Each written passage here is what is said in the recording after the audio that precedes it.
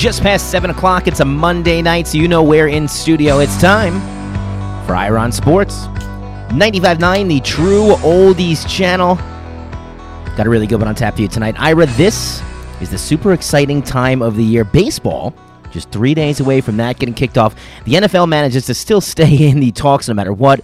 The NBA is wrapping up and kind of a weird direction a couple of teams are taking. We'll talk about that on Ira on Sports. Plus, of course, we are 2 rounds into the March Madness tournament. I got to tell you, Ira, but we're going to break all this down in just a second. But to me, with the exception of maybe the Duke UCF game, this has been a kind of boring and predictable tournament so far.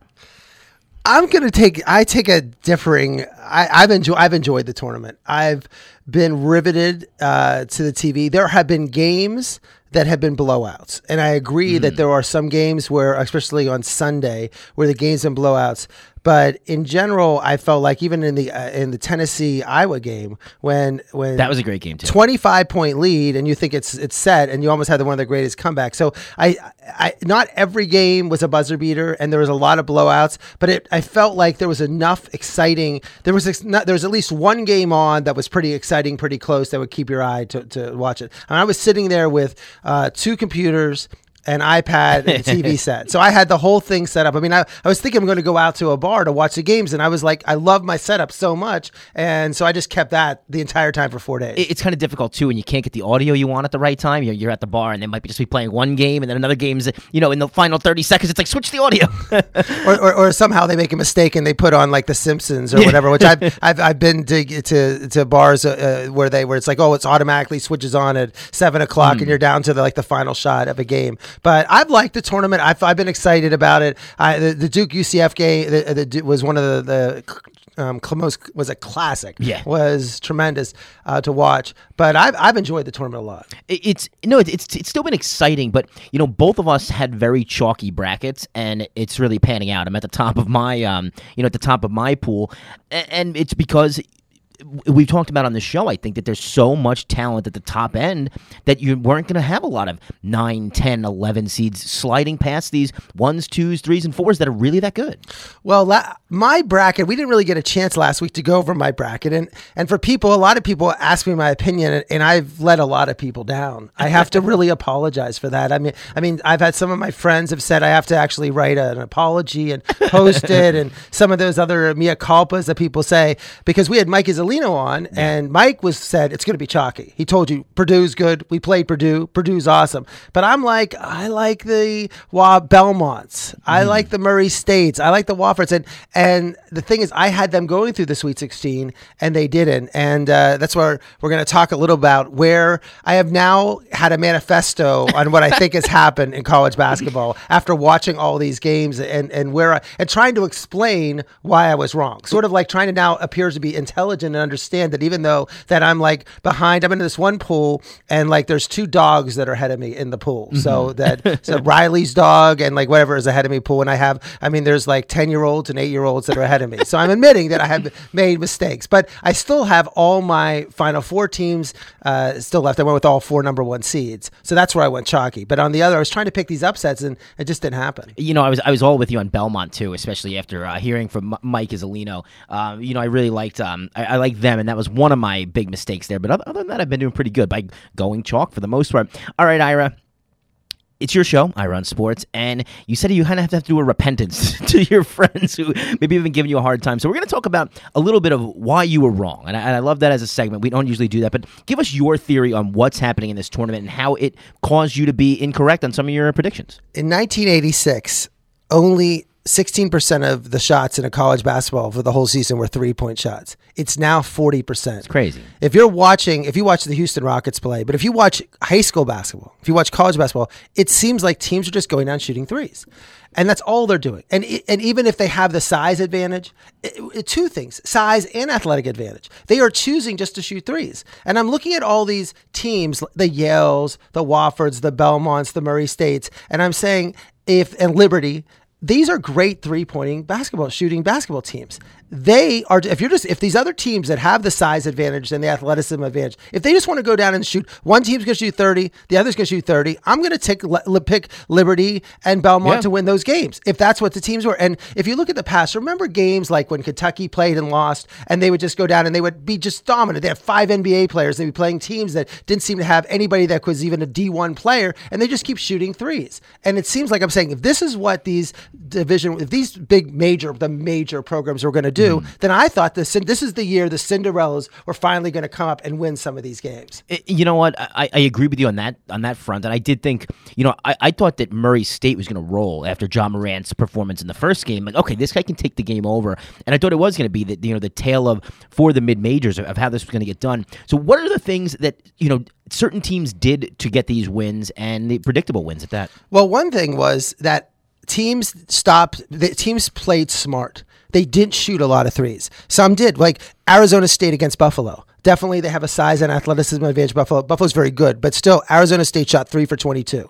And again, some people said, well, they just missed their shots. No, I think when you watch these games, some of these are just bad shots. I mean, when you just go down and shoot a 3 with a player that is not a really great 3-point shooter, that's not a good shot. I mean, case in point, we're going to go to Trey Jones for Duke. Trey Jones shot 8 3-point shots. There was Zion on the floor. There was RJ Barrett on the floor, but Trey Jones is not a good 3-point shooter. And UCF was saying, this is what we want. We want Trey Jones to come down. They let him.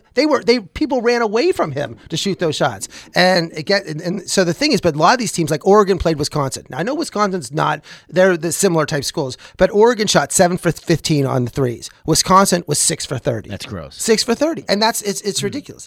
Another thing whatever, in terms of one of my major points, I feel like I'm teaching a college course here, is that I think syllabus. That these major schools have learned how to play defense on the threes. Because now that everybody is shooting threes, before when they went to a tournament and they saw these teams shooting 30 threes, they weren't used to it. But I think these major conferences have understood it. Like, for instance, we'll talk about Yale. Yale at one point against LSU missed 22 out of 23 threes. Crazy. Now, Yale, this was a close game, but they missed 22 out of 23 threes. And LSU was in their face, was making it difficult. It wasn't like these teams were like, oh, people are going to run down, they're going to throw it inside. Like, these major teams realized that teams were going to shoot threes and had great defense to protect against that.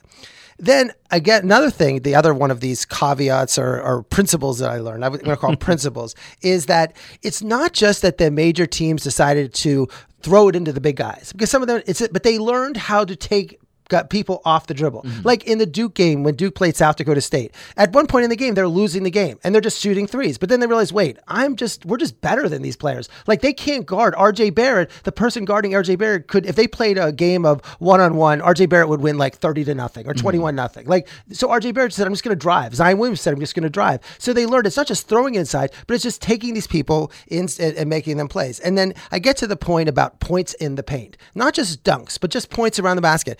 UNC played Iona. UNC was losing that game at some point in the game, but UNC ended up with 48 points in the paint, 48, Iona 10. And that's a key point. And the other one is second chance points. So, like, if you're not going to shoot well, if you're whatever, at least rebound the ball. You have to. And I think that these major schools realize that this is important also, and we're able to understand the rebounding and do that. Another key thing, and this is something I saw in this tournament I thought was evident, is that these the non-major schools rely, their superstar player is so important to their team. It's everything. As much as we say Zion Williams is important to Duke, Duke at least has other people who can score. But on these teams, their superstar, everything goes around those superstars. And these other teams, the major schools that play the I would say you call them mid-majors or Cinderella type schools, what they were able to do was neutralize these superstars. For instance, Liberty has Caleb Hammersley. 30 points against Mississippi State, and they won. Looked fantastic. 8 against Virginia Tech. Walfers, Fletcher McGee. I mean, against Seton Hall, 7 threes, 24 points. I was just going crazy screaming about him. But against Kentucky, 0 for 3, 8 points. Northern Kentucky's Drew McDonald. He's the Horizon Player of the Year. He's a superstar. Averaged 25 points a game. Against Texas Tech, 5 points. Utah State's Sam Merrill was the Mountain West Player of the Year, 2 for 11 shooting. I mean, it's just, that's what these teams were able to win by saying, we're going to take away the best player on this other team. And really, the thing is that these other players they don't have their 4 4th and 5th and 6th. They probably never have to do it all season. Right. They can't come, and they weren't able to do that. And then I think coaching played a lot. I think a lot of these bigger school coaches out-coached the smaller school coaches in that sense, knowing all we have to do is take away one guy from these guys, shut down a few lanes, force them to take bad threes. We're going to win this game. I don't know if they out-coached them. I don't want to say because I think it's small schools, maybe? but I would think they just didn't get out-coached. I mean, when you're coaching Kentucky, when you're playing a smaller school like Wofford, you have the talent level, the athleticism, but Calipari was like, no, we're not going to just play into this game. We're not going to play a stupid game and let you. I think they were just saying we're not going to do the dumb things that cost teams in the past. And I guess that points it to is that I think major teams now are more prepared for Cinderellas. Like they are aware that. I think they're aware of what happens, and they've seen the upsets. And these teams, it's not so much a surprise anymore. It's not like LSU playing, like I saw more of an intensity. And if they didn't, like when Iona was playing North Carolina, and if they weren't ready for the game when the game started and they were down in that game, they realized pretty quickly they're in a game and they better play better. So I think they got their acts together quickly. And also I think one final point of my principles is that the major schools use their depth better. They were able to, at the end of the game, you saw the minor schools making some mistakes, getting tired because their players had played more, and in some cases were using the depth. I think those were all the things that happened. And as much as I thought that 3-point shot was going to be, we're just going to watch teams shoot 33 pointers both ways. I think these major schools, and we have five ACC schools, 4 SEC schools, 3 Big Ten schools, and the other ones. I mean, Houston is not a minor school. Houston was one of the top 5 teams all year long. Gonzaga was the number 1 team in the country. And the other thing is about Oregon. I mean, everyone says, well, they're the Cinderella. They're a 12 seed. Oregon is no Cinderella. Oregon's coach is one of the highest paid coaches in basketball. I think he's the top 6 or 7, getting $6 million a year. Their program is one of the most funded in all of sports, of all of college, because of Nike's infusing them hundreds of millions of dollars. Oregon was favored to make it to at least the Sweet 16. They were one of the favorites to win the title this year when they lost their star player, Manute Bol's son. Mm-hmm. And so Oregon is no Cinderella. There are no Cinderella. If UC Irvine would have beat them, they are Cinderella. There are no Cinderellas left. Every one of these teams can win the tournament. 7:15. This is Ira on Sports. It's 95.9, the True Oldies channel. I'm Mike Balsamo. Still to come, going to talk baseball, which starts in just 3 days. Also, a future Hall of Famer, in my opinion, retires from the NFL. And Ira, there's a rule change being kicked around that I absolutely hate. So we'll get to that too as well. That's all coming up on Ira on Sports. Okay, Ira, let's go through the sides of the bracket. The East was one of the most exciting in my opinion, partly because we got your boys from Duke, and everyone loves to see Zion. Well, it was. I mean, they got on Sunday. Everything that CBS wanted was to have them on. I mean, I forget when.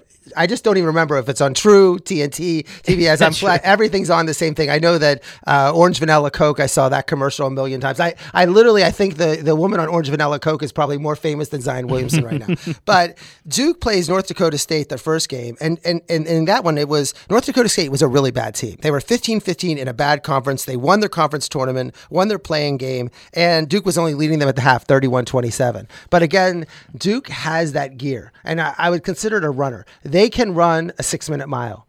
Nobody else can run even a 7-minute mile. Mm-hmm. And when Duke gets that gear, and then against a school like North Dakota State, it's going to happen. There was a great play in that game. Zion stole the ball, was falling down on the court, got the ball, twisted around. It was amazing. He outran a 5'11", 190 guard for South Dakota State to get the ball. It was truly one of his best plays. It was very exciting. I love that play. But that's one thing about that game, and I think all the tournament in general. The floors were very slippery. I saw Zion Williamson slip might be 20 times, it seemed like. But in every game it was. And people have to understand, this is a new floor. They don't use the floor that's there. They actually make new floors for this gym. And they're all new. And you have the lettering that says March Madness on there. And they're not played in. I mean, it's not a floor that's broken in. Mm-hmm. And that's why you see all these players. I mean, at one point I'm like, it's the shoes. But another thing, it was it's just the floors. And it made some of these games very sloppy. And it's scary too, because you don't want to see all these star players falling down all over the place. No, of course not. The next game up that was interesting was UCF. They really beat the pants off VCU, and then we got to see what was going to be the matchup coming up, which was Duke and UCF, which turned into a great game. Yeah, I mean, the storyline of Duke UCF is tremendous. Johnny Dawkins was Coach K's first as he said, my first grade player. They never won a national championship, but with Allery and Jay Billis, you see on TV, they went to the Final Four. Johnny Dawkins is the second leading Duke scorer of all time. He was a long-term assistant at Duke for a dozen years. And his son, Andre Dawkins, grew up with the Duke program. So the star of Central Florida, Andre Dawkins, grew up going to Cameron Indoor Stadium, grew up hanging around Duke's campus, Coach K's house, everything. So you really had the familiarity. Then you throw in Zion. Then you throw in Taco Fall, who is one of the most exciting players to watch, being 7'6". As I like the stat they said on TV, he's one of the top, not 40 tallest players in whatever. He's one of the top 40 people on earth. I mean, so we have one of the who actually. I love how he plays. He is very athletic. He's only been playing fairly athletic for a big kid. For 4 years. I mean, this is someone who I could see 5 years from now, if he stays healthy, could be just he's just growing. He just learned. He used to play soccer. Now I don't know how a 7'6" guy would play soccer, but it was just an exciting. He doesn't lose many headers. That would be the way. But it was like, even from the start of the game, when Taco went against Zion for the tip, I mean, I was crashing the television saying, like, I want to see who wins that tip. And Taco won it. Like, was Zion going to be able to out-jump a 7'6"? But then Zion hit a three. Everyone says Zion can't shoot three. He had 3 threes in the game. And then Zion commits that one foul in that game where he ran over one of the UCF players and knocked him, like, through the table. If you're going to commit a foul, I thought he knocked him out of the building. And but then there was that one play. Everybody was wondering, he goes, Taco goes, I'm not going to let Zion dunk on me. Zion goes up for a dunk and Taco blocks it. And that was pretty cool. But Andre Dawkins was a story for UCF. Draining threes, playing great. I mean, just a superstar all over the place. It was absolutely amazing. And one of the points of Duke was trying to get Taco in foul trouble. And I thought a couple of his fouls were bad calls. Like the one time he went up for a shot, then he reached back. It seems like they would just, they gave him one at the end of the game when he was, I think, going to get his 4th foul. There was a push off on Zion, definitely, that went the other way. Yeah, and so I think they were trying to do makeup calls on him. Duke putting Goldwire in the game. They went small. Actually, when you say they went small with Goldwire in the game, I thought he played great. But it was 34-34. Duke goes on an 8-0 run at the end of the first half, goes up 44-36. So I'm thinking, okay, Duke is now in charge. They're up by 8. But then USCF got the first 7 points the second half. And then Reddish gets 4 fouls. And then Zion drives again on Taco and he blocks him. And at one point in the second half, Duke was shooting 3 of 18. Which is ridiculous, of course. And then at 57, Duke got a break. Taco gets 4 fouls. I mean, Taco was in and out as he played, so he gets his 4th foul. And then UCF went on an 11-2 run. And then there was this one key play where Dawkins drew a charge on Zion. So suddenly, wow, this is really bad. And then that one play at the end where there was whether the ball hit the rim or not hit the rim, and that was like, I mean, Duke was getting nervous at that point. Yeah, they were. And then that delay, how many angles did they look at that? And finally they said it didn't counted it now, and then they went up 4 on that play with 2:21 to go. And then that was the key point, because suddenly UCF with 2 minutes to go goes up 4. Duke comes down, like, give the ball to Zion, give the ball to RJ Barrett, like, just Trey Jones. UCF just said, no, Trey Jones, you just go take a 3-point shot from the corner. So he takes the 3-point shot from the corner. He's out of position. He misses it, of course, because he's 1 for 8. And then UCF has a chance to take the lead up 6. They run a fast break, a 2-1 fast break. They throw to Dawkins, and he misses a dunk. He didn't really make that. He didn't even catch the ball for it, but they make that shot. Then with like a minute 40, it's a different game. They're up 6 points because Reddish goes down and makes a 3. But then what's funny, Duke gets fouled, and then it was 76-73, and Delaurier misses 2 foul shots. So you're like, this is crazy. And then at 76, and then they make 2 foul shots. They're up 76-73. With like 20 seconds to go. And then you're getting nervous. Like, wait, Duke is down 3. Now Duke has to maybe make a 3-point shot. Zion goes, and this is like one of the greatest, if they win the title, I mean, every plays, Zion drives in and makes the basket and gets fouled by Taco and fouls him out of the game, which was key, because once he gets fouled out of the game, it's now 76-75, and he gets 76-75, and then he's going to shoot the foul shot, and he misses the foul shot. But because Taco's out of the game, RJ Barrett can get the offensive rebound, puts it up. And you know what that play reminded me of? Remember J.R. Smith? NBA Finals last year. I know this was a year ago when he got the offensive rebound on the missed foul shot, and then he dribbled it out because he didn't know what the score was. RJ Barrett knew what the score was. RJ Barrett knew what he had to do, and he put it back up.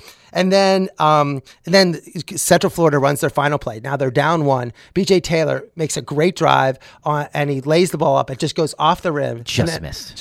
And then Andre Dawkins has the offensive rebound. And I don't know if I'm UCF, I'm more upset about the BJ Taylor miss or the Andre Dawkins, because Zion sort of like bailed out. And then Andre Dawkins is like an inch from the basket, tips it up there. And that ball, to me, it was down. Like I thought it was in. I thought both were going. I could not believe, like, it's like Duke's the magicians pushed it out. I don't know how it did go in, but so he missed. Dawkins and Duke ended up winning by 1. Amazing victory. Dawkins ended up 12 for 17, 5 for 7 from threes, 32 points. Taco had 15 points, 6 rebounds, 3 blocks. BJ Taylor was 2 for 10, but he had 15 points.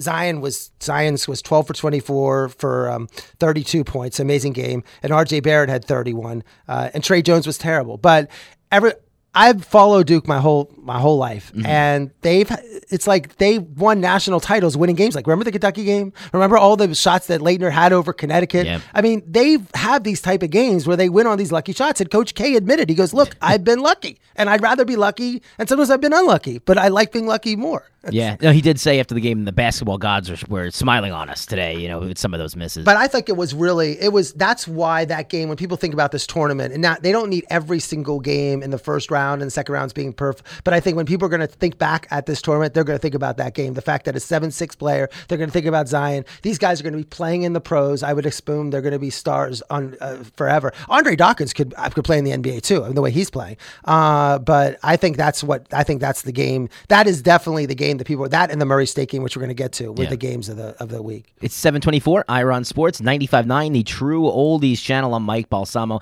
Let's talk about Virginia Tech for a little bit, because they were looking pretty impressive to start off too. They blew out St. Louis, and remember, Virginia Tech just played Duke. They're another ACC team, and they beat Duke at the end of the year without Zion. But they blew out St. Louis. Wasn't even close. Then Liberty, we got there a little upset. So this is what I like. Liberty. Liberty came. That Caleb Hammerstead had 30 points. They beat Mississippi State, and that's one of the things I was saying is that I think some of these major teams that were not top of their conferences were a little weaker, didn't deserve to get in. The Oklahomas, whatever. But Mississippi State was one of those teams that probably just didn't totally underperform. So Liberty wins that game. Then Virginia Tech plays Liberty, and I'm looking. That's where I thought Liberty was going to win, but Virginia Tech was, Liberty got off to a good start. They made 7 3-pointers, but and they actually led in the second half by 5 points. But then they missed 11 out of 12 shots. Hammersley wasn't able to do anything well. And Blackshear for Virginia Tech is great. And the weird thing about Virginia Tech, and the scary thing for Duke, is that Justin Robinson has been one of their star players the last 3 years. He's been hurt the last dozen games. And with a foot injury, he's the school's all-time leading assist player. He came back against St. Louis, and then he came back against Liberty and played okay, not great. But he's someone who by next week should be starting, and I'm concerned about that, because that could be a problem for Duke going into it. But I still think Duke's going to beat Virginia Tech, but that's going to be, but again, it's going to be a great game. And Virginia Tech, as I said, beat Duke without Zion at Virginia Tech. They know how to play him. If Robinson plays well at point, I mean, there's a lot of people now seeing how weak Duke was. They're like, now the formula is to beat Duke. Virginia Tech, I don't see if the lines have been made out yet, but I think they're probably like a 4-point underdog. They're not like a 12 or 13-point underdog. So clearly Virginia Tech could beat them. Speaking about potentially getting beat, I got to think LSU is feeling, or not, maybe I'm sure that I'm feeling it, but we on the outside are thinking that LSU is definitely going to be vulnerable, here. Well, I thought that's why I picked up Yale to beat them. LSU, as everyone knows, is this great team all year, but their coach was caught on tape really saying we're bribing a player. We're going to, and why this happened was complaining he was paying the wrong player, whatever. And then Will Wade, who is a very successful coach for them, very popular on the team, and he had to step down, or didn't step down. He was suspended. And the assistant that they brought in just was not the fiery guy that Will Wade was. And so people thought, like I thought, that LSU was going to struggle. And against Yale, they didn't look good. I mean, I said at one point Yale missed 21 of 22 threes. They should end up shooting 8 for 35. But LSU didn't play that well. They were 4 for 17 from threes. But they held on to win that game. And then they went and played Maryland. I mean, then Belmont, that Belmont Maryland game was another thriller. That was an 11-6 game. And one thing about it, Dylan Windler for Belmont, that's another starting player. Now he played great, and they still lost the game. But at the end of the game, they were down 78-77. They didn't call a timeout. They're trying to run that play for Dylan Maryland to take a shot to win the game. They don't get it. But Belmont had that game. They made that shot. But then LSU goes against Maryland. And again, it was a tremendous game, 69-67. But LSU held up Skylar Mays shooting threes. LSU outscored Maryland in the paint. And LSU is a team this year. I saw this great stat. Games decided by 6 points. They were 13-5. So one of the best records in the country from close games, and they held on to win. But I still think now they're going to be playing now the one on the bottom of the other team in the East is Michigan State. Yeah. And Cassius Winston is just a star for Michigan State. He played great all year. They beat Bradley the first game, and then the other game in that region, Minnesota-Louisville, and that was an exciting game to watch because remember, Rick Pitino was the coach at Louisville, got fired 2 years ago. He had been the coach there for years and for 16 years. Fired in 2017, and his son coaches Minnesota, and so he has this huge lawsuit against Louisville also. So it's sort of weird that it's like Louisville, Minnesota's son, and the son actually redeemed his father by winning the game, and that was exciting. Another stat from that Minnesota-Louisville game: Minnesota had 0 points from the bench. It's the first team to do that in 7 years and actually win an NCAA tournament game. No points at all.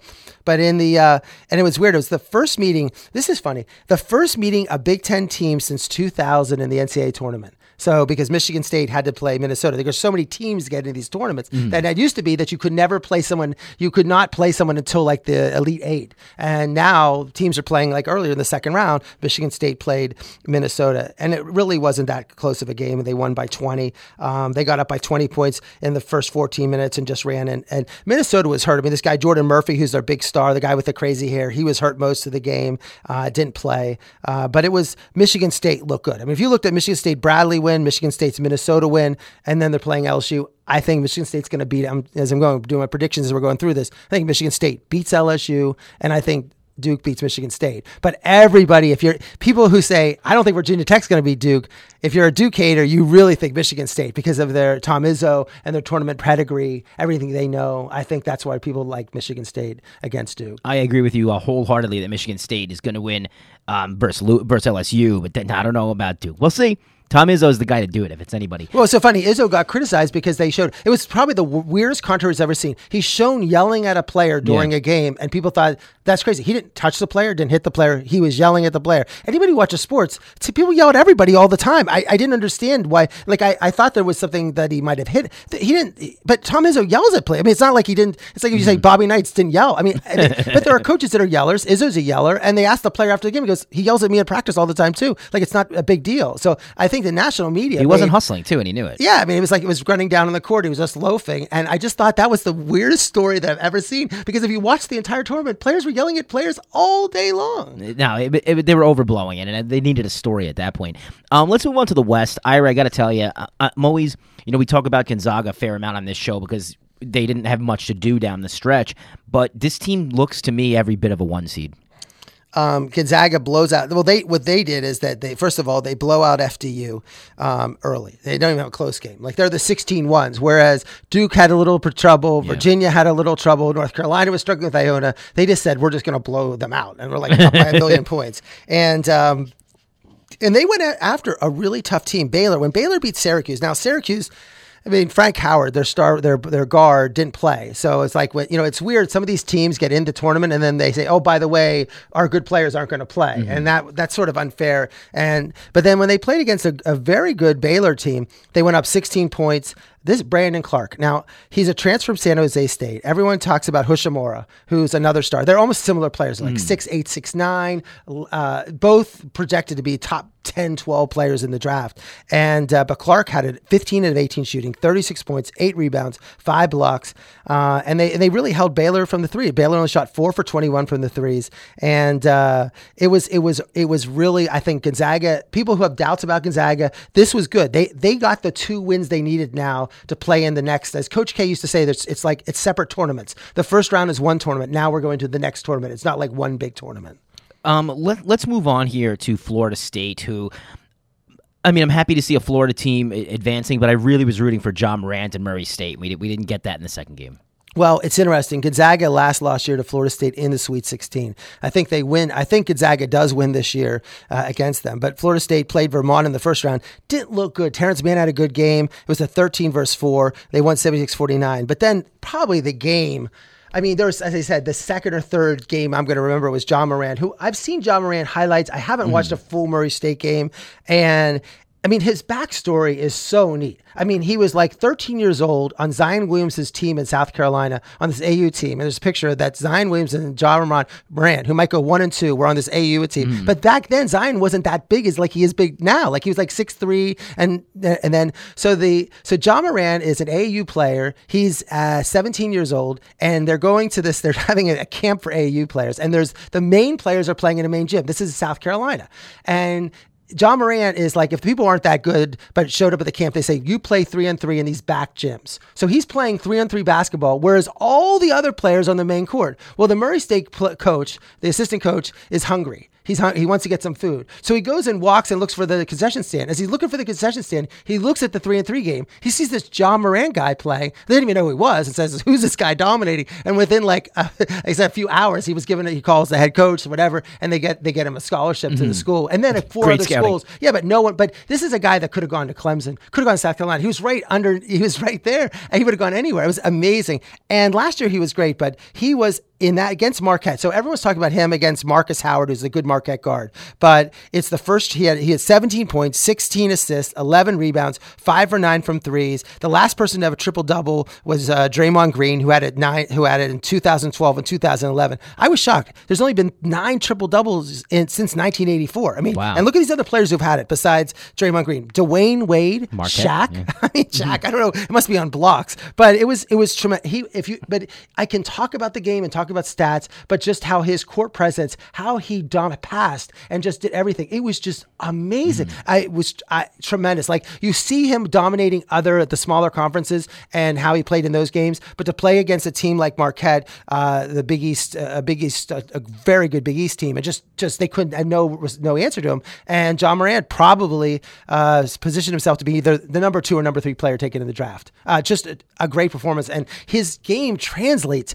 perfect to the NBA. I mean, he is a little shorter than like Magic Johnson. He's like Magic Johnson with the jump shot. He has that flair, the no-look passes, just great. And he shoots the outside and shoots the threes. So that was great. But when Florida State played Murray State, I could not wait for that game. But what a blowout. 90-62. Morant played well. He had 28 points, but it was just, he was struggling. They said it was just a difficult game. He shot 8 for 21. He started the game out hitting those threes, but the rebounding mortgage, he had 5 threes. I mean, so it was just, at first they started the game and I'm like, oh my gosh, this is going to be a huge upset. I had Murray State going forward, but they were up 18-14. But after that, it was painful to watch the rest of the game and Florida State. But Florida State looked great. I mean, they played smart. This is the Florida State. There's a smart Florida State team. And now they're going to play Gonzaga, which is a rematch of last year. I mean, it's amazing. These two teams, Leonard Hamilton and Mark Few, these good coaches. Now you're starting to see, some of these guys are tournament coaches because they're back in the Sweet 16 like they were last year.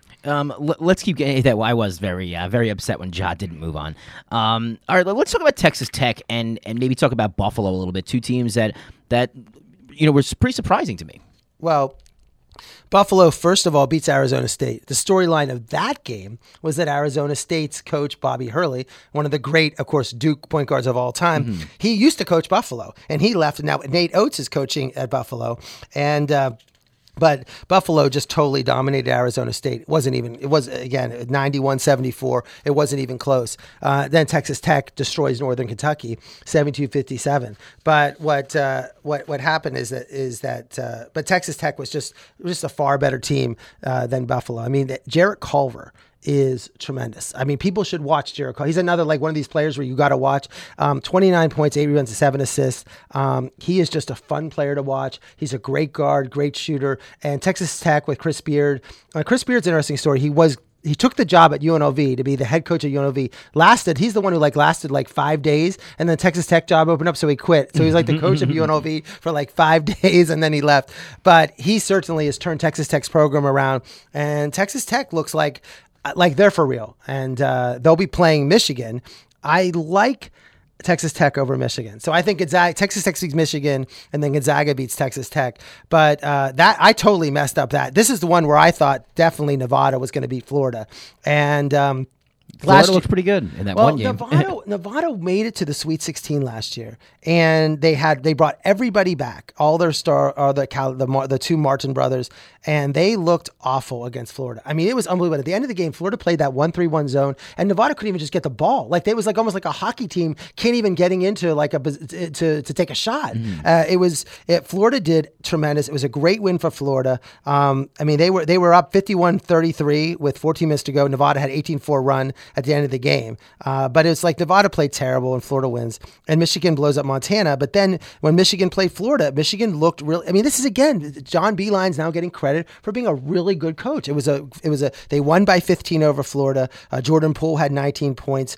Florida shot terrible from the threes. But Michigan looks real. Michigan's only 3 losses since February have been to Michigan State. So that's the only ones they lose to. But I do think Texas Tech beats Michigan State and Gonzaga beats Michigan. So that gives you the Gonzaga. We'll get next week. We'll have the Final Four, but it would be Duke Gonzaga in that side. The East plays the West, so it would be Duke Gonzaga. 7:38. It's Iron Sports. This is 95.9, the True Oldies channel. I'm Mike Balsamo. Still football and baseball to get to. A lot going on with them, plus NBA. Ira, we got to start flying here. Let's talk about the South Division. Louisville. That's a team that you felt pretty good about. Tell us about Virginia though in that first game. Well, this region will be in Louisville, right? But Virginia, they go up and they beat Virginia last year. Why this was an important game was they lost to UMBC last year in the first round. It was one of the first time ever, 16 beat a 1. And they had trouble against Gardner Webb. Like, I mean, they're having trouble. They're down in the game. Gardner Webb was up 30-16 with 6 minutes left. But suddenly, DeAndre Hunter, who's a star of Virginia, you watch Virginia, watch DeAndre Hunter. He took the game over. He missed the tournament last year, but took this game over and won. And then Oklahoma upset Ole Miss. I mean, not upset. It was an 8-9 game, but I was shocked at Oklahoma because Oklahoma really was not. They were 7-11 in conference, but they destroyed Mississippi and Mississippi State, where it was not a good weekend for Mississippi teams because they lost. But then when Virginia played Oklahoma, it was finally an easy win. It was like they were, even though they didn't play that great, they won by 12. They needed to have a win like that. It was one of those coasting type wins. So Virginia's now into the Sweet 16, and then they're going to play Oregon, and that was the game. People might have said they're tired of basketball last night and we're going to watch the final one, but Oregon beat Wisconsin. We talked about that game, which was amazing. And then in terms of just blowing out a good Wisconsin team, which I mean, they were a 5 seed, Oregon was a 12. And then K-State played UC Irvine, and a lot of my friends were saying, watch out for UC Irvine. And I'm like, no, I mean, they play like it's like if you look at their schedule, it's like Cal, Bakerfield, Cal, they're playing all the other Cal schools. It's like their own little Cal, like how good they possibly can be. But Max Hazard is a really good player, and K-State was not ready. They were missing one of their best players, Dean Wade, and it was very exciting in terms of how they ended up winning the game. And K-State just couldn't. I mean, that was one of the exciting games of the tournament. But then Oregon plays UC Irvine, and this was the chance for UC Irvine to be the Cinderella team. But Oregon wins that game, so Oregon ends up playing Virginia. I think, and again, I like Virginia over Oregon. I think Virginia is still, this is the Virginia team that we've known for the last 2-3 years, and they're playing great, and I think they're still better. But look, Oregon's a 12 seed. Oregon can win the tournament. Oregon is before the year started, they were one of the favorites. They lose their star player, but they shut down Ethan Happ of Wisconsin, who was one of the best players in the Big Ten, scored 14 points. To me, Oregon is definitely a threat to win. All these teams are. And Virginia seems to be the most flawed 1 seed, so it should be a good matchup. Exactly. And then at the bottom of the bracket, Purdue beats ODU, and then Villanova beat St. Mary's. And I like Villanova. I mean, Villanova's won 2 of the last 3 titles. We're familiar with like Jay Villanova Wright. too. If you watch the commercials, Jay Wright, besides the Vanilla Coke woman, it was Jay Wright talking about Lowe's. I mean, I don't understand how being a college basketball coach makes you so intelligent about Lowe's products, but he was pushing that. But it was on Villanova. That game was a disaster. It was the worst tourney loss by Nova ever, the worst loss by defending champion since Loyola Marymount beat Michigan in 1990. Purdue was up 19. Nova was out rebounded 43-24. Carson Edwards from Michigan scored 42 points on Villanova. I mean, everything that Villanova's prided on that we've seen them years and do, smart shots, smart playing. Oh my gosh, they were terrible. Fell apart. They were awful. So that was one of the worst choices in my bracket. Right, taking them through. No, and I think that was in terms of when Mike said, look, Mike Isolino, they played Purdue this year, and he said they are really a good basketball team. They're excellent. And then in the bottom, Purdue will play Tennessee, and Tennessee had some struggles too, even in their wins. The Colgate game wasn't that good, and then the Cincinnati game was. Then Iowa beat Cincinnati, which Cincinnati is unbelievable. They have lost 7 straight years in the first round, even when they've been a higher seed. They blew a 22-point lead last year to Nevada. They led 36-21 at the half. But they just, at the end of the game, they were taking terrible shots. Jordan Bohannon for Iowa took that game over.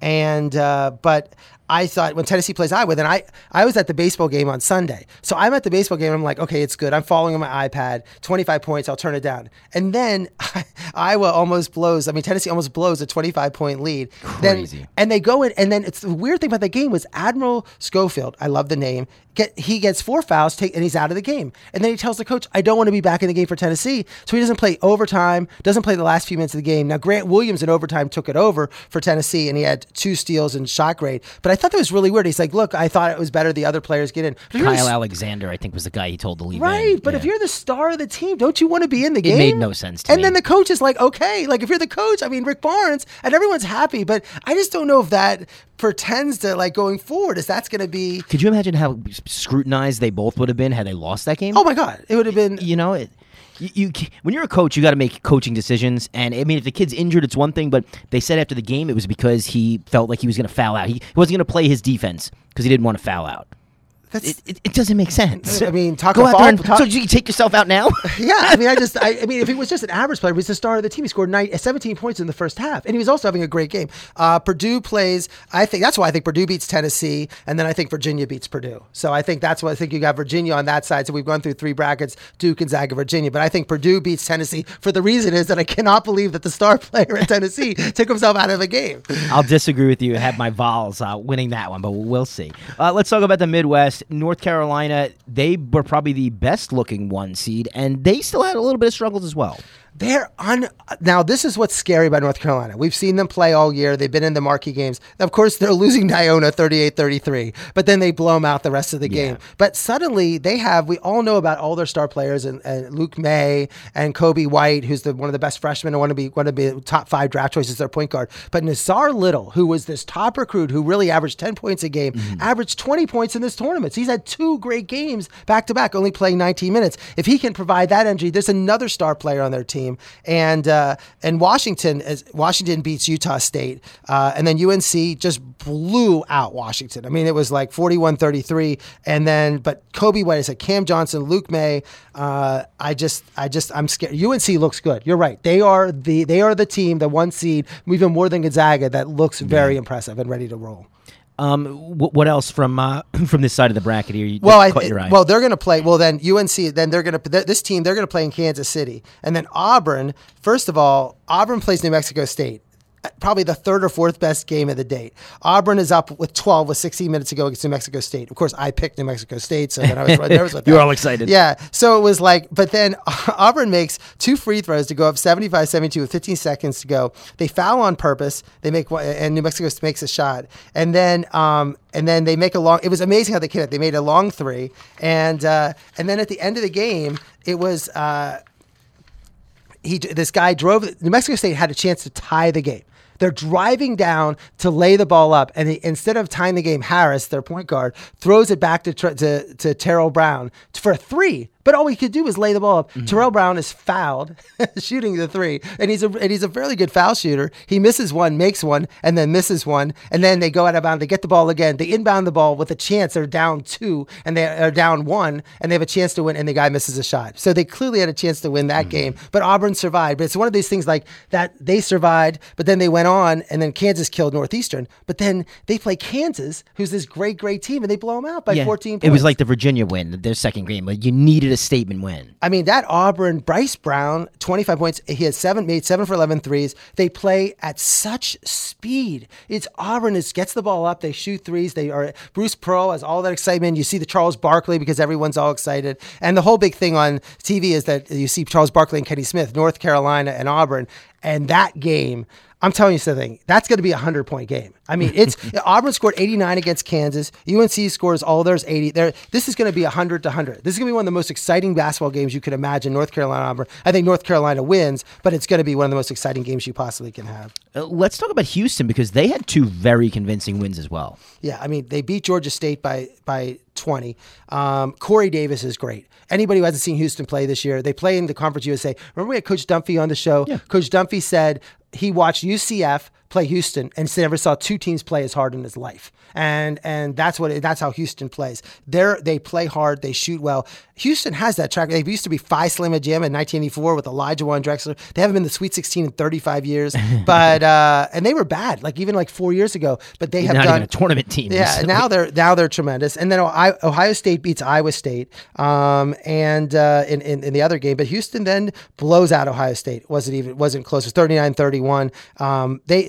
I guess Ohio State, one of those principals I said earlier, Caleb Wesson, who's their star big guy, he's like the size of Zion. I mean, he was just shooting 3-point. He had 7 field goal attempts, 6 of them were 3-pointers and 5 turnovers. For your star to shoot like that, it was a bad loss. So Houston's in that side, and then the other team is Kentucky. And Kentucky played, they beat Abilene Christian by 30, and then they played the Wofford team, and that Wofford win I talked about earlier over Seton Hall was tremendous. That was more like the Murray State Marquette win.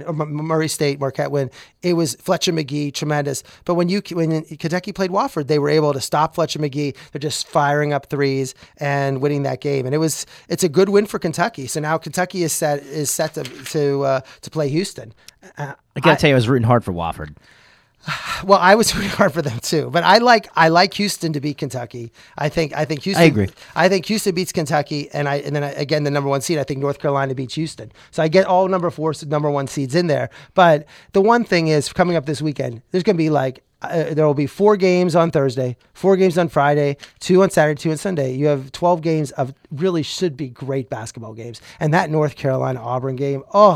I mean, that just could be tremendous. And Duke, Michigan State's going to be. It's going to be a really good one too. Every one of these games has these stars, has these performers. I've loved it. I can't wait to talk about it next week. I am very excited for it as well. This is Iron Sports. It's 95.9, the True Oldies channel. It's 7:49. I'm Mike Balsamo. NBA, Ira, we're really down to the nitty-gritty here. The West is pretty much locked up, but the East still has some shifting that can happen, and big games coming up for our Miami Heat. The Miami Heat this week, they are at 7. They're back by 18.5. Magic are 19. Everything is almost set in the playoffs. I mean, the West is done. I mean, everybody's in who's supposed to be in. It's very weird that the Golden State's 1 with Denver tied. Houston is 3. Portland's 4. And then Clippers, Thunder, Jazz, and Spurs are all the same record. But it doesn't really matter so much because with how they pan out.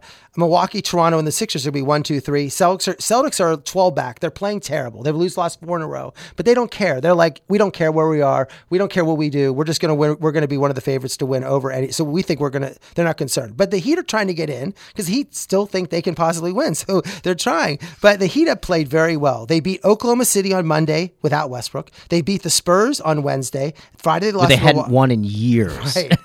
Friday they lost at Milwaukee, and Saturday they beat Washington 113-108. So they play Orlando. They're up 1 game on Orlando. 2 tomorrow night. I'll be at that game. Bosch retirement ceremony. It's going to be very exciting to be at that game. But if Orlando wins, then Orlando with 8 games left has a tiebreaker on the Heat. So it's not like the Heat actually could get like 6th spot over Brooklyn, perhaps, if they could even move up into that position, if they get lucky to win. And the Hornets are lurking back there too. So it's weird. The Brooklyn, the Pistons, the Heat, the Magic, the Hornets, they're all in that mix. And there's only 3 weeks to go. So, but they better win that game because they play Thursday. They're Dallas. Luka Doncic. If you want to go see Luka Doncic play, he'll be amazing. One of the Rookie of the Year will play on Thursday.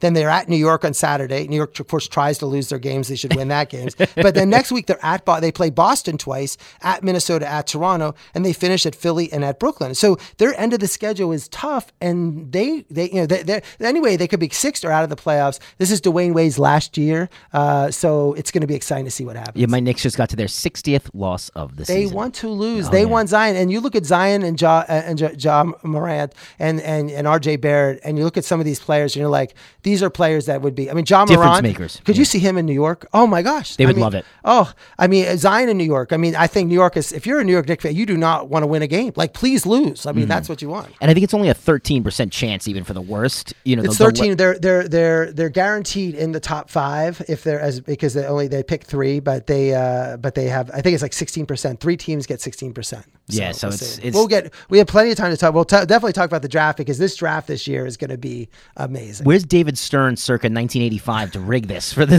Knicks? Yes. Yeah, we need him to come out of retirement. We didn't talk about where you've been, but you've been spending a lot of time at Fit Team Ballpark at the Palm Beaches. 3 games. I went on Wednesday and saw Houston versus the Yankees.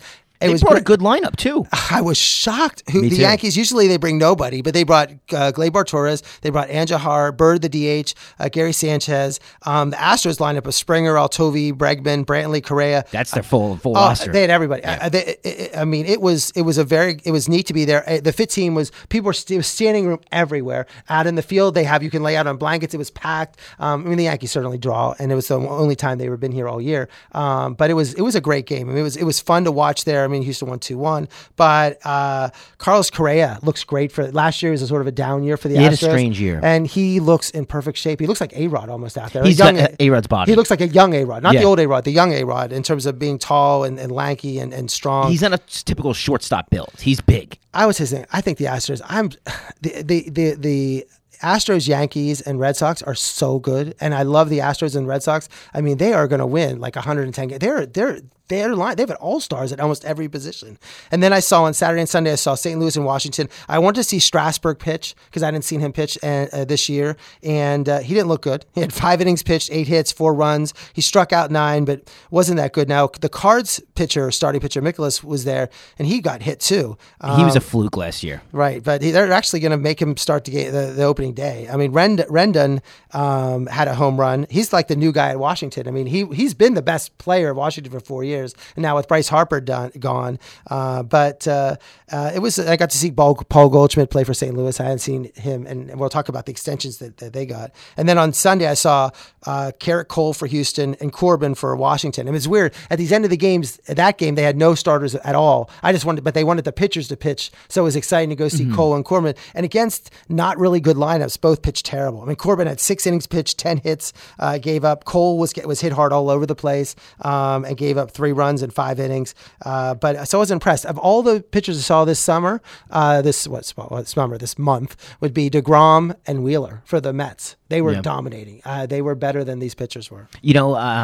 Side note, I think Alex Bregman is going to try to take over as the Ricky Fowler of baseball, just being loved by everyone. I mean, I've seen what he's done on social media with a lot of young kids and stuff. He's out there before the game, signing autographs, getting pictures with all the kids after the game. He seems like he's going to be a great ambassador for baseball, and didn't hurt that he killed the ball last year. It's Iron Sports. And he also got an extension. I mean, that was well deserved. Well, this is the summer of extensions. I've never seen so many extensions across baseball. We'll talk about that in just 1 second here on Iron Sports on the True Oldies channel. All right, Ira, so Bryce Harper was signed, so it's not an extension, but Trout was the first big one, and this one was massive, and he's going to get a lot of money. Well, 12 years, $430 million. He was owed $66 million for the next 2 years, so he signed like a 10-year, $360. He's 27 years, 7 years in the league. Everyone loves him. I mean, he's great. I mean, his people are considering him he's the best player, the best first 7 years of a career ever. And people, they're calling him to the modern day Willie Mays. People thought he might go to Philadelphia because he's a season ticket holder of the Eagles, grew up around Philly, but he's someone who, and people criticize him. I couldn't believe when he said, I'm going to re-sign with Anaheim Angels. And they said, well, that's, you should have gone to a bigger market. but it's in Los Angeles. Yeah. They have a $3 billion television. Their payroll is 166, which is the Yankees. People want him on the East Coast. And yeah, it is because you don't see him at night. He plays so many games at 10 o'clock, but he likes playing there and he's popular and everyone loves him. And they said, well, he can't win there. Of course he can win there. It's like the Cubs a few years ago were terrible too. I mean, the Yankees, they have the money. They've tried to spend the money and do things. So eventually they're going to do those things, I think, to bring it in. I was shocked by how many people criticized his signing. Well, first of all, they're like, I just like, and why wait? And they're like, well, why don't you wait 2 years? Well, if someone's giving you a guaranteed $360 million and you're happy with that, then I thought it was a perfect deal and it's good for baseball. I don't think it's any shock that, Rob Manfred and the people in the front office of baseball don't like him being the best player in baseball because he's just not. He's not a over the top. He's not Bryce Harper. He's not in your face, charismatic with the hair and just being, who he is. He wants to show up, play baseball as hard as he can. and that's Mike Trout's game. And I think they want someone a little flashier to be the face of baseball. And that's why Bryce Harper kind of is. And he's not even close to the player that Mike Trout is. More extensions flying around, though. And I hate this one, but Chris Sale got one in Boston. Well, Chris Sale was, he's been in this, he was given a 15 million. He was owed $50 million this year, but then signed an extension 5 years, $150 million. So $30 million a year. I mean, everybody knows who watched the World Series last year, knows he's the dominant pitcher for the Red Sox. They locked him up, but he's a little injury concern. So you're nervous about that. He's never won a Cy Young, but again, what you're starting to see in baseball is this. I mean, the one thing we're going to talk about this a little later because we're running up on time. But remember, in baseball, you have 3 years of your rookie contract, then 3 years of arbitration. So in some cases, you want to take away their arbitration years, but in other cases, it seems like now all the other thing is on the back end. Teams are saying, look, we're going to take you to you're 37 years old. We're not going to pay you when you're 40. Even Machado and Harper were 37. It used to be these Pujols was signed to his 42. People, they're not expecting them playing being like, we're going to pay you till you're 37, and that's it. And that's what this sales contract takes him to. He's 37. He's probably my favorite player in baseball because he's great with the glove, great with the fans, and great with the bat. And that's Nolan Arenado. And he's clearly the face of the Rockies. And this was a great extension, I think, for them. 8 years, 260. He gets an opt-out after 3 years. A lot of these don't even have opt-outs. And the point is, just a great deal. I mean, again, the face of a team was able to stay. It's good for baseball. It's good for baseball. I don't. The people that are they complaining want power teams. Are the the people who are complaining are the Yankee and I mean, it's like no. I mean, cannot these teams that baseball is a local more than even any other sport. It's a local sport. Arenado is popular in Colorado. Trout's popular in Los Angeles. We want to see the players stay. I didn't want to see Barry Bonds leave Pittsburgh. No. I didn't like. He went to San Francisco and played. I'm mad about that. I was mad when Pujols left St. Louis. He should have been a Cardinal. Right. I mean, so I think it's great that they're able to work out these deals. And some of these teams, people say, well, when mean extensions, it's like, well, yeah, their teams are now saying, look, we're going to give you. And I think also players now are looking at this saying, I don't know if they saw what Harper and Machado were doing, struggling to get. I don't know if free agency is that great. I don't know if these other teams, this money is on the table for me now. I don't know if tomorrow some pitcher is going to get hit. My career is going to be over. Mm-hmm. They're offering me $260 million. Am I going to say no? They obviously like the current situation. So, yeah, why mess with things? Right. Who wouldn't like living in Colorado? I mean, I can't blame Arenado at all. He had a down year last year, 39 home runs. That was his down year. Hopefully he keeps it up. Paul Goldschmidt today, first at bat, bombed one out of the park. He got a nice extension. 5 years, $130 million. He was traded. The Cardinals loved him, traded from Arizona for him, and then give him the extension before the even year started. It's like saying, look, we know you're a free agent. That's why everyone's talking about the free agent next year. Free agency class is so great. They're all off the table. I mean, you have Garrett Cole, and then you have Bogarts and Martinez for the Red Sox. But Arenado was a free agent, going to be a free agent. Goldschmidt was going to be a free agent. Sale was going to be a free agent. Verlander signed 2 years, $66 million contract extension. He's off the table. So all those deals were done to take a lot of the free agent class out. I mean, it was pretty amazing to see this money being thrown away. It's the anti-football where the free agency period comes up and it's like a feeding frenzy, and these guys getting monster contracts. Everyone's moving. Baseball's just locking everybody down. And like we agree, I think it's good for the sport as opposed to bad. We saw Alex Bregman got an extension before, and this guy, I mean, between him and Blake Snell, who got another extension, they're the two most unknown people in baseball that are superstars. Blake Snell won a Cy Young Award last year. He could walk through Publix, you would know who he was. You know what I mean? But he got an extension too. And Blake Snell won the Cy Young, 5 years, $50 million. But this is the type of those two deals they took away those arbitration years. And like this year, Alex Bregman was making $645,000. They gave him a 5 year, $100 million extension. I take that too. I mean, it's like you're making $645 and then someone's giving you $100 million, and now that takes away some time. And now the agents were saying, no, don't sign that, sign these other deals. And I think the players are like, now, I think players are taking control of their lives. I think they're saying, look, I like playing in Houston. We're going to be competing for the World Series every single year. Yeah. I love this team. I like this town. You're giving me $100 million. I'm taking it. Yeah, why wouldn't you're absolutely right on the Houston front. This team's going to be fighting for a World Series for the next decade. Why wouldn't you want to be a part of that? You go to Minnesota and make an extra $5 million. It's just not worth it. Let's switch gears to the NFL. The party animal himself, Rob Gronkowski, hanging it up. First ballot Hall of Famer for you? Clearly first ballot Hall of Famer, not only a great receiver, and also people said he's been hurt. His numbers are up there. I mean, he has tremendous numbers, and he's also viewed as one of the greatest blocking tight ends of all time. And the weird thing about it is if you look at the Steelers and the Cowboys, look at the 49ers, these great teams, they have so many Hall of Famers on them. The Steelers had like a dozen from the Steel Curtain years from offense and defense. But on the Patriots, who do you have? I mean, maybe Vinatieri when he plays a kicker. I mean, the Patriots have got rid of a lot of their defensive players. I mean, besides Tom Brady, of course, and their coach, and you don't have a lot of these players. That's a very good point. So I think he's easily a first ballot because people are going to say, wait, they won 6 Super Bowls, and how many of these players are Hall of Famers? Like, they're going to start putting these guys on it. And Gronkowski is easily a first ballot Hall of Famer. He's played enough years, and I just think it's in terms of what the Patriots had planned with Gronkowski and Aaron Hernandez. They were going to have these 2 athletic tight ends, and Aaron Hernandez, of course, was convicted of murder, went to jail, and then committed suicide in jail. But though at one time, they thought those 2 were going to be the dominant. And Gronkowski did have that Hall of Fame career, but everyone thought Aaron Hernandez was also going to have that Hall of Fame career. He was better, honestly, the 2 years they played together. Rob Gronkowski, for his career, 16 postseason games, 81 catches, 1,100 yards, 12 touchdowns. He has as many touchdowns as Jerry Rice does in almost double the playoff games. Amazing. That's Hall of Fame worthy. What do you have to say about Ryan Fitzpatrick, our new darling here in Miami? Next week, we're going to talk about him next week. I think he's the most interesting character, and he's a character. And I want to we're going to have a segment next week. Let's go through and because see if I can get him on. He might be. I swear. Well, I went to the University of Pennsylvania. He went to Harvard. It's Ivy League. Maybe I can talk to him about that. But I want to talk about, because I don't think people in Miami, and I've read the stories about him, and I've read with people, he's not like anyone else that's played here before. And I think we need to spend, we can talk about him next week. We can talk about the onside kick rule, though, if you want to talk about that. Because I hate this. Tell us about it. Well, the rule, the AAF is the other league that you sometimes see on TV. And you're like, what are these guys playing football? That Johnny Manziel might play this week. But they want to change the rule, which is that instead of having onside kicks, because it used to be that there was like a 7% chance to get it. Now it's down to like nothing. It was 21% chance. Now it's down to 7%. So there's no chance at all to get really an onside kick because they want to protect against injuries. So they made it very hard. You can't get those running kicks. You can't put everybody on one side.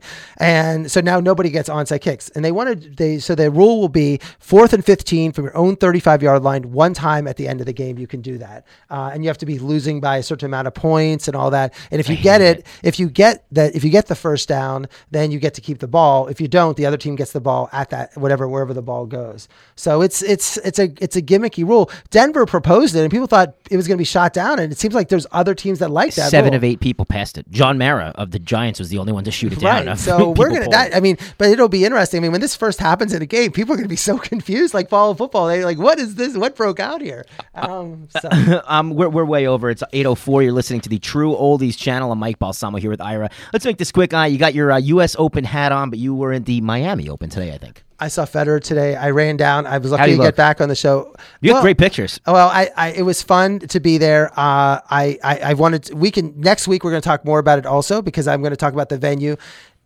It's played at the Hard Rock Stadium, in a football stadium. It's insane. I mean, it's really, first of all, the facility, it's weird. 3 sides of the stadium are all temporary. It's like you're going to like a high school football game and they put the stands up on the field. And then the other side is where those 50-yard line plush Miami Dolphin seats, which are the chaise lounges and everything, sit.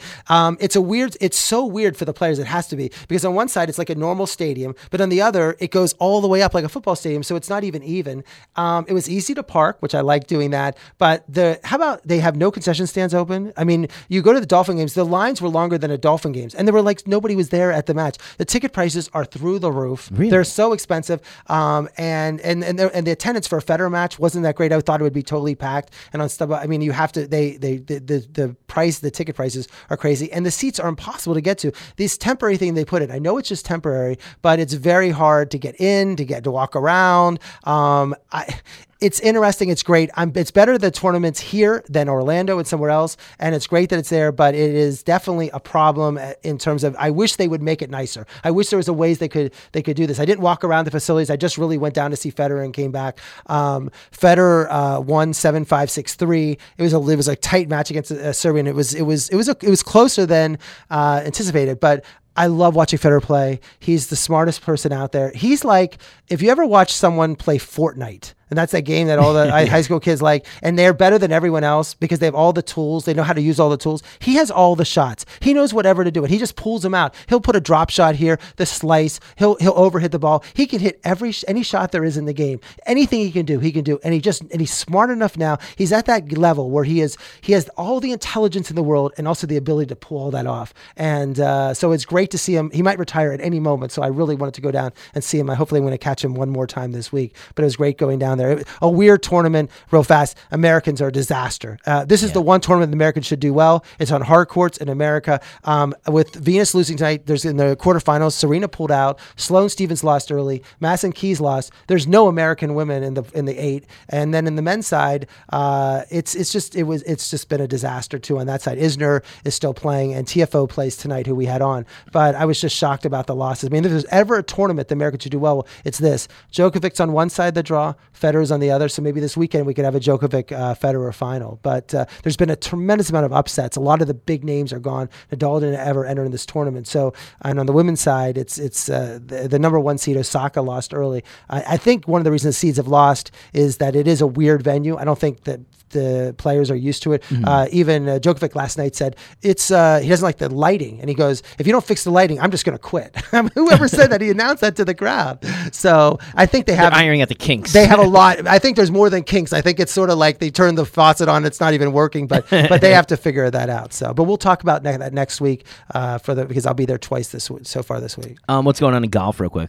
Paul Casey won the Valspar. We're having the World Golf Championships this week and then Masters in 2 weeks. Hopefully we'll have some people on the following week, next week, talking about getting ready for the Masters. So excited for that. And I'm excited for the Kentucky Derby, but before that, we've got the Florida Derby, and it happens here at Gulfstream. It's going to be this Saturday. I'll actually be at the Palm Beach Kennel Club working for it, doing some stuff with the True Oldies channel, giving away a cruise. But you're excited for the Florida Derby? Well, I'm excited because I like horse racing season. We're going to have Mike Ivoroni on, the former owner of Big Brown. We'll have him back in a couple weeks to talk about, he's the one who predicted Justify last year. He said, look, Justify is great. Justify is the greatest horse. And he sort of said, it's winning the Triple Crown.